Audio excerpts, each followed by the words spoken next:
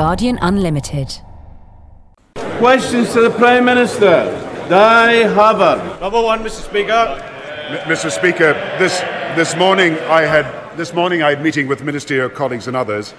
In addition to my duties in this House, I shall have further such meetings later today. Di Havard. Thank you, Mr. Speaker. The Prime Minister will know that economic inactivity in constituencies such as mine will only be successfully tackled with sustained investment in creating jobs and giving skills to people and support.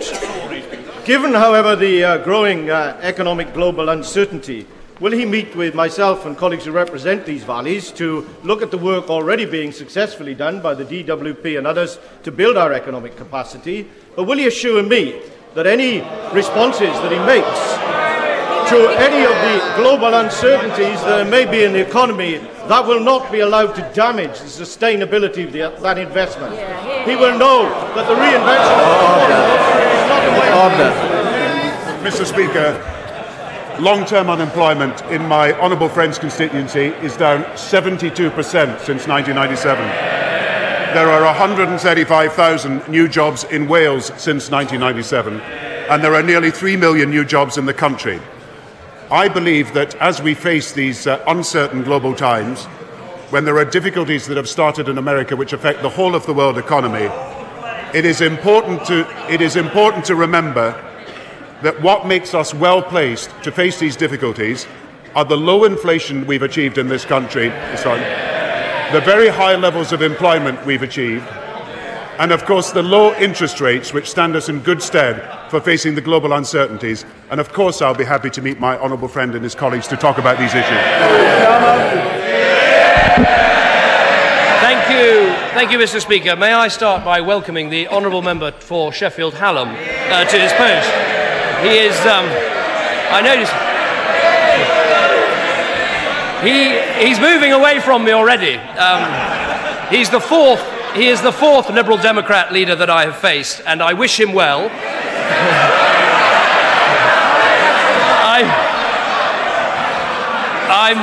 Although not that well. I'm simply relieved that it's no longer my party that has got this habit of replacing its leader on quite such a regular basis. A few months ago,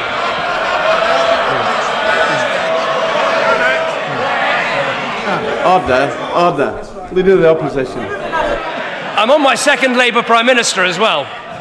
A few months ago, a Home Office minister said it is the government's policy that ID cards should eventually be compulsory for every resident in the United Kingdom. Is that still the government's policy? That is the policy, but it's a matter for Parliament to decide after we've looked at the voluntary system in place. And I think all the evidence we've had over the last few months is that where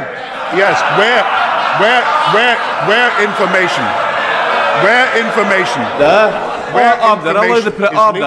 Allow the Prime Minister to answer the question.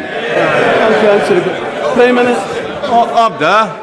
The whole purpose of identity cards is to protect people's identity, and the way to protect people's identity is that we use, in addition to the passport information that will be part of the identity card, biometrics, so that the use of that information cannot be triggered other than by the facial or the fingerprints that are part of the biometrics. Now, that's the purpose of identity cards.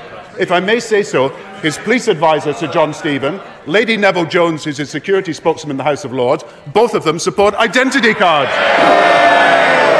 What we've learned over the last few months is it's completely unsafe to trust the government with any more of our identity information.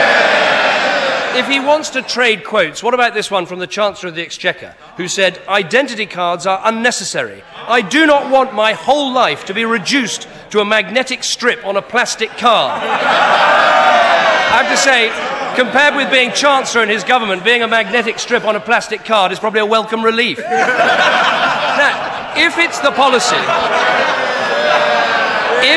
if it is the policy of the government to press for compulsion, can the Prime Minister explain why he said in The Observer on Sunday, under our proposals, there is no compulsion for existing British citizens? Why did he give such a misleading answer?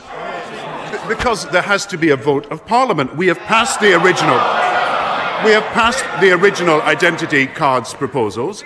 That is a voluntary system.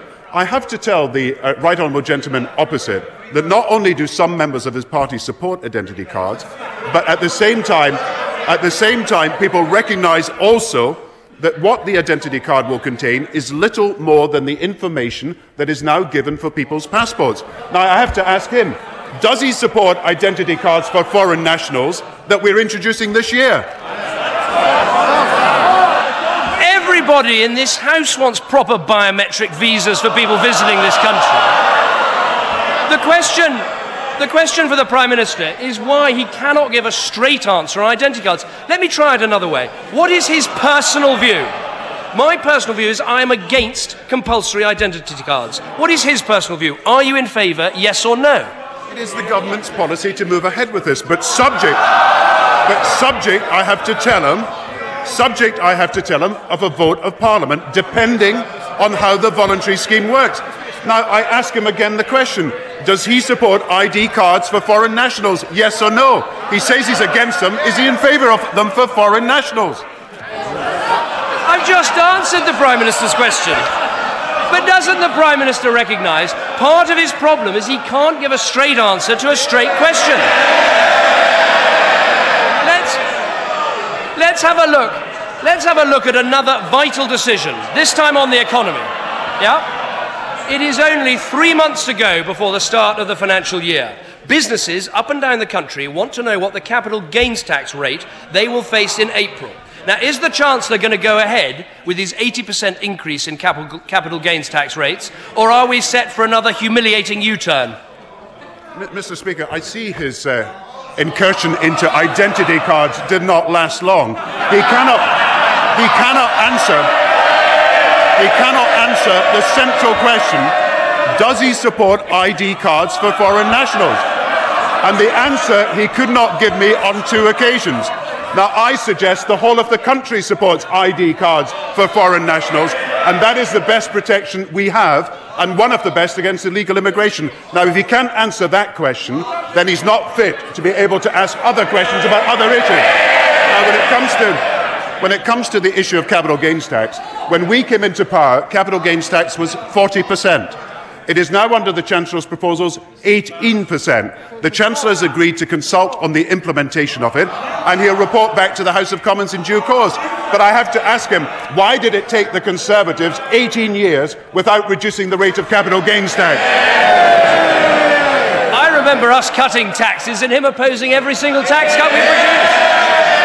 The Chancellor of the Exchequer made a promise to the House of Commons he'd introduce a statement by Christmas on capital gains tax. Business need to have the answer to this question. And here's something else on the economy. This is from Goldman Sachs, his own advisors. They say this: the UK is slowing more than the rest of Europe. The Northern Rock factor has badly dented the UK's reputation, and the UK's balance of payments deficit is now worse than that of the United States. Those are his advisors. Now let's look at another big economic decision he's got to take. At a time of financial turmoil, the markets need clear leadership, not more dithering from the Prime Minister. So will he confirm, here and now, that he's going to recommend Mervyn King for another term as Governor of the Bank of England? The choice of the Governor of the Bank of England will be made in the usual way and announced in the usual form. As far as capital gains tax, again, he doesn't return to the issue. He was principal advisor to the Chancellor of the Exchequer, and capital gains tax was 40%. He was also principal advisor to the Chancellor of the Exchequer at the time of Black Wednesday. And Mr. Speaker, the difference between our country then and now is that inflation was then 10% and they couldn't reduce interest rates. Inflation at the moment is 2%, and the Governor of the Bank of England was able to reduce interest rates. And I have to say to him, we face the global crisis with higher employment than ever before. We face the global turbulence with low interest rates, and we face the global turbulence with low inflation. It is a record that never they could match.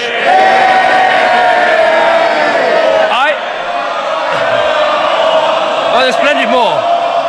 I remember a shadow chancellor sitting here who supported every aspect of being in the exchange rate mechanism and every single step that was taken. And that was him.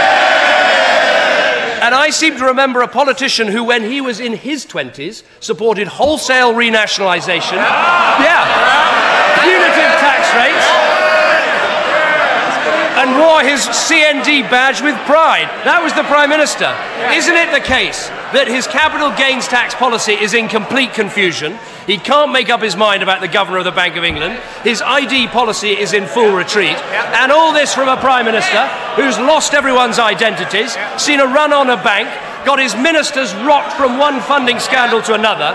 He can talk about long-termism all he likes, but everyone knows it's just a smokescreen for the short-term mess that he's made. Isn't that why his relaunch is utterly doomed to fail? Mr. Speaker, once again, all these pre-rehearsed lines, all these lines rehearsed in front of the mirror, and they mean absolutely nothing. Mr. Speaker, when it comes to the economy, oh yes, all these pre-rehearsed lines. People are asking, when will he face up to the big challenges?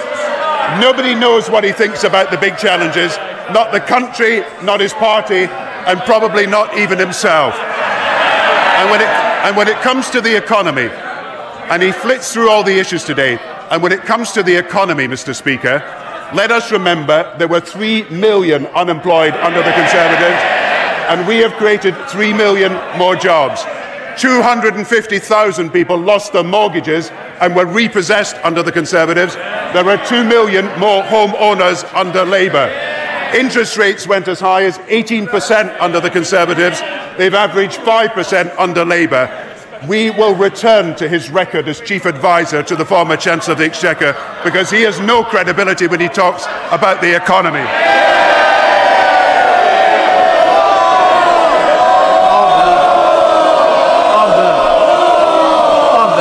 Order. Alan Michael. Mr. Speaker, you're aware that the President of Somaliland and members of his cabinet are visiting Parliament at present. Would my right honourable friend, the Prime Minister, join me in congratulating Somaliland on the way in which they've worked over the last 18 years, very quietly, through local government elections, parliamentary elections and presidential elections?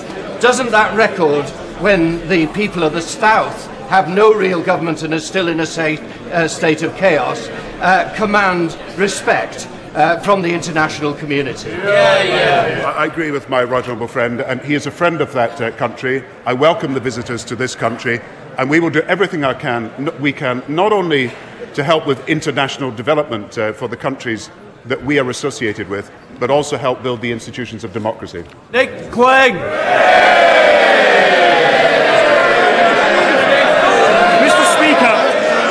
Going to be an expensive year for the countless British families who face fuel bills of £1,000 or more for the first time, with as many as 4 million British families unable to afford their fuel bills.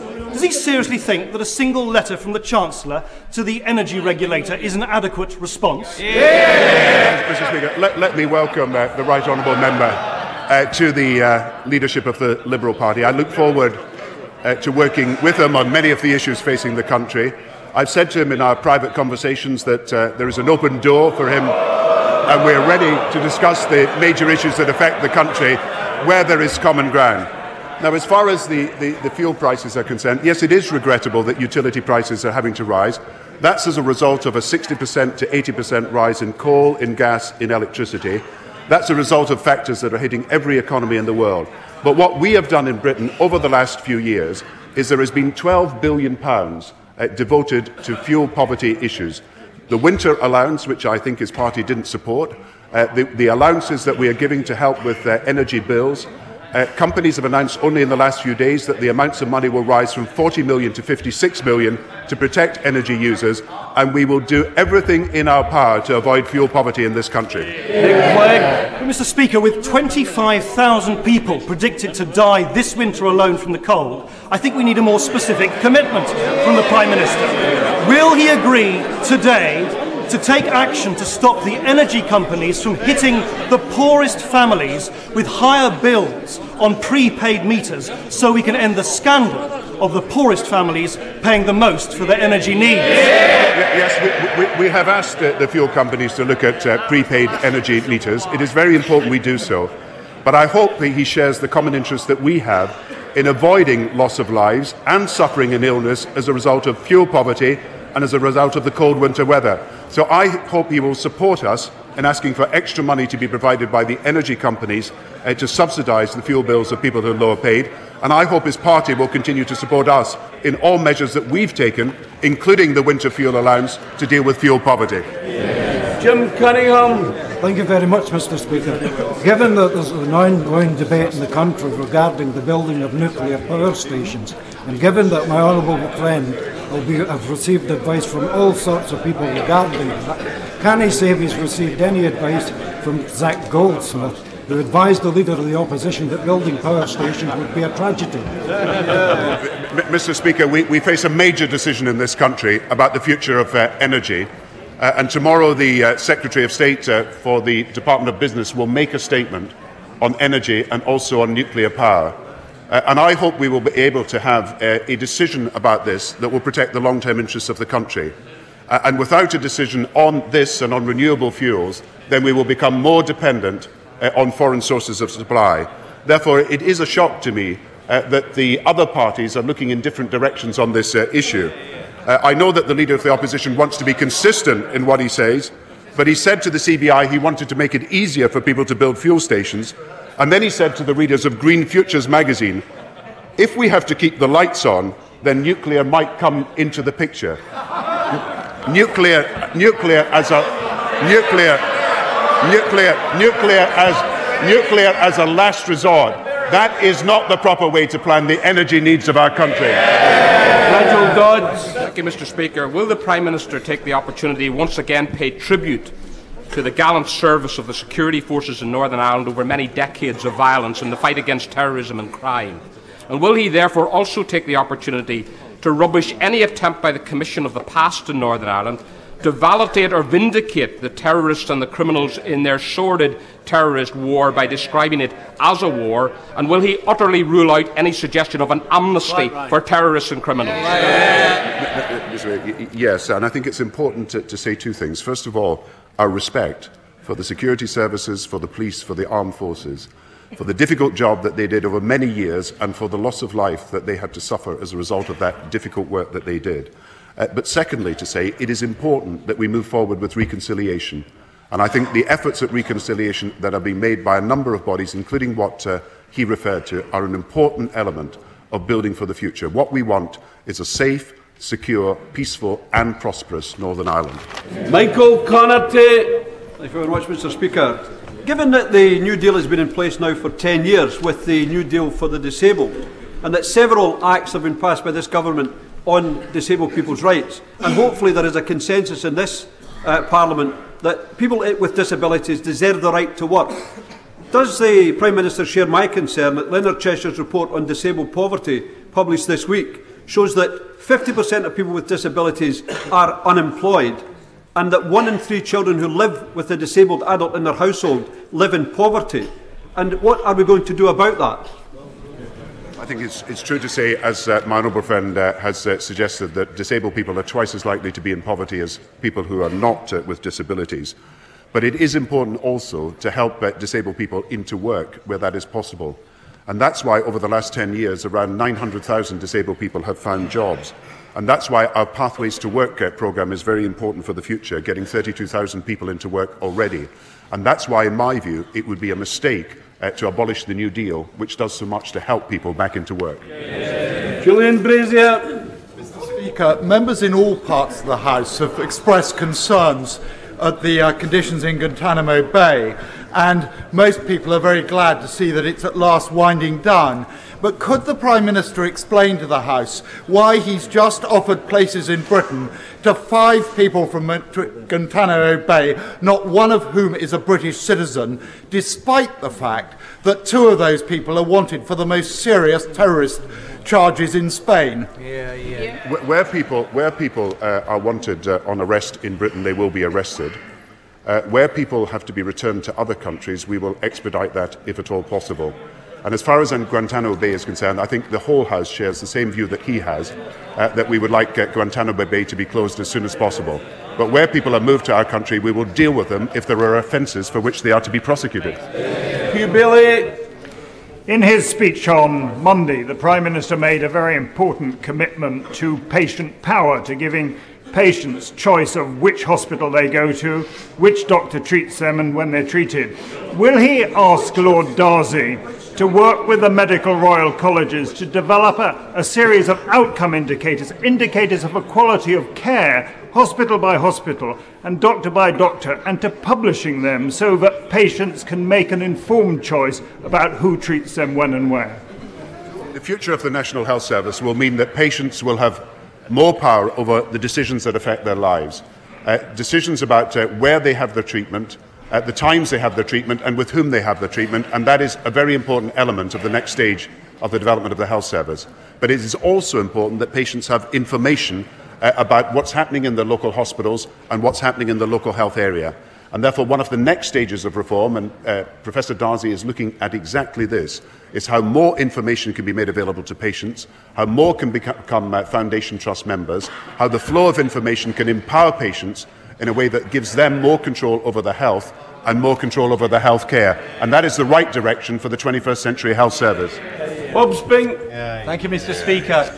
Does the Prime Minister think that it would be acceptable for the Secretary of State with responsibility for the poor to endorse a subprime lender and then to accept a £5,000 donation from that lender? How does he think the public will see this? Mr. Speaker, as I understand it, the Secretary of State for Wales was visiting a company in Wales and praising the work it had done in creating jobs in Wales.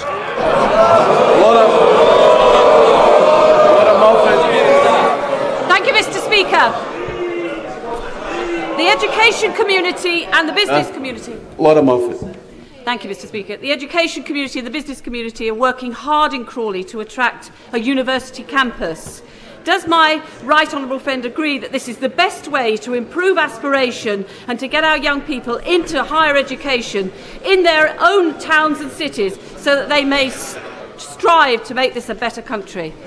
Mr. Speaker, there are 300,000 more people in higher and further education in the last 10 years. And what we want to do is to create more institutions of higher education, including universities, in areas which at the moment do not have that facility. And my honourable member has put the case for new facilities in all different ranges of areas for her constituency and put them eloquently. And I think it's right to say that we want to expand the number of universities, further education colleges and colleges generally in cities and towns that do not have them already. And that will be a big feature of future education in this country. Steve Webb. Speaker, in response to my honourable friend on fuel prices, the Prime Minister mentioned the winter fuel payment. But is he aware that the typical pensioner household is now facing bills compared with 4 years ago of an extra £300 or more than wiping out the value of the winter fuel payment? Against that backdrop, why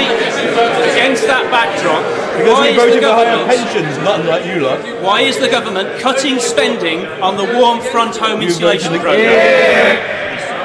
Mr. Speaker, over the last 10 years, we have increased spending dramatically on home insulation. We have encouraged people to insulate their homes, encouraged draft proofing, and will continue to do so. And as far as the winter allowance is concerned, let me remind him, it started at £20, was raised to £50. For the over 80s, it is now £300. Paddy Tipping.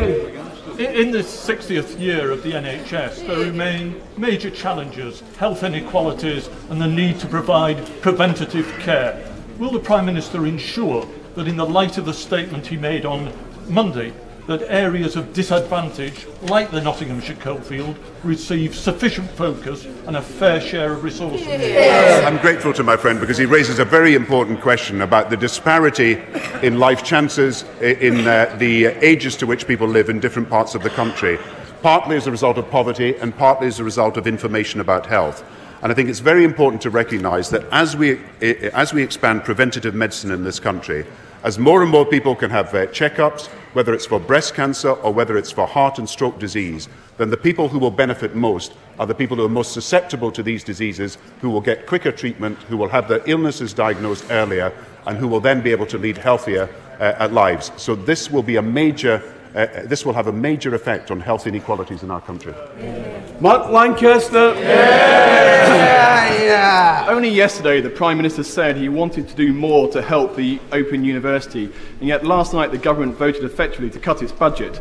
How exactly does his decision to stop people studying for second degrees square with his supposed commitment to lifelong learning? And our commitment to lifelong learning is first that those people who have no qualifications whatsoever should get better chances than they've had in the past to enable them to get both qualifications and, in many cases, degrees. If he has read the report that was done by Lord Leach, then he says that by 2020 we will need 40% of the country with degree-level qualifications. Therefore, the first priority for money, and that's why there's been this transfer of money, was into first degrees and into qualifications for those who do not have it at the moment. There is no cut in the overall budget. There is more money going to education than ever happened under the Conservative government, and the difference is between cuts under the Conservatives and expansion under Labour. Now, Zelman. Thank you. Now that Liverpool's year as European capital of culture is well underway, has the Prime Minister booked a seat at Anfield for the Paul McCartney concert? Does he recognise the outstanding work being done by Phil Redmond and the North West Development Agency? And how can he help Liverpool to ensure that the benefits last well beyond 2008? The Paul McCartney concert is not the only major event in Liverpool during this year of culture. And I think people in Liverpool, but think people all over the country, are looking forward to a great success for Liverpool in this year of culture. It is one of the greatest cities in the world already for music and for sport and for art. More people go to museums and art galleries in Liverpool than in any other city, so we wish it well as City of Culture. Desmond Blunt. When he started as Chancellor, he was told by the Treasury, these are fantastically good figures. Now there is a record trade deficit, record private and public debt, record insolvencies. We know he's never thanked his predecessor, but will he now say to his right honourable friend, sorry, darling? Mr. Speaker, when I arrived at the Treasury, I was told that because inflation was rising, and as a result of the failure of the previous Conservative government to increase interest rates had to rise. That was the first statement made to me at the Treasury. That's why we made the Bank of England independent, opposed by the party opposite. And that's why, as a result of our actions, interest rates are half what they were under the Conservative government on average. Inflation is half what it was, and employment is at a record level. And we are proud of our record as a Labour government. Mr. Speaker, what is my right honourable friend's analysis of the best way to get people from welfare into work? Is it the expansion of the New Deal, expansion of pathways to work and good quality childcare to help people overcome the barriers they face? Or is it to force them into work gangs, otherwise they're going to be stripped of all their benefit? Mr. Speaker, the right policy for getting people back to work is to work with employers who will help people find the jobs, and that's why the local employment partnerships have 200 companies now signed up to them and 300 very soon. The right way to get people back to work is not to abolish the New Deal, as the opposite party would do, but the right way is to place a duty on people to have skills for the future. And that's why we will move forward with our plans to create jobs. John Randall. Would the Prime Minister agree with me that the forcible removal of people from their homes, such as happened during the Highland clearances, have got no place in the 21st century? If so, why is he and his government doing exactly that to hundreds of people around Heathrow? Mr. Speaker, this is a consultation that is taking place at the moment. I understand that the consultation goes through to the end of February. The proposal is for a third passenger runway at Heathrow. I believe there are many people who think that's in the national interest, but I believe the local views have got to be taken into account, and that's why the consultation is taking place at the moment. Thank you, Mr. Speaker. Will my right honourable friend join me in sending the deepest condolences to the family, friends and fellow students of my 16-year-old constituent, Bradley Whitfield, who was killed in the early hours of New Year's Day? And will he also reassure them that he and the government will do everything possible, redouble our efforts to work with the police, with schools and community groups to try and protect young people from these appalling acts of violence. I agree. The whole country was shocked by what she has referred to, and my sympathies go to the family. And I believe that the whole House will join her in wanting to pay tribute to the family. We are determined to do everything in our power to deal with these crimes of violence. That's why the Home Secretary will be announcing new measures very soon. That's why we will step up all the actions we are taking against gangs, against knives, against guns as well. We are determined that in those areas where there is greatest violence, we have the greatest surveillance as well, and we will take action against these hotspots also. But my sympathies go to the family of her constituent. Order. And there's more discussion of today's news every day from 12 noon on News Desk. That's Guardian Unlimited's daily news podcast at guardian.co.uk/podcasts. Guardian Unlimited.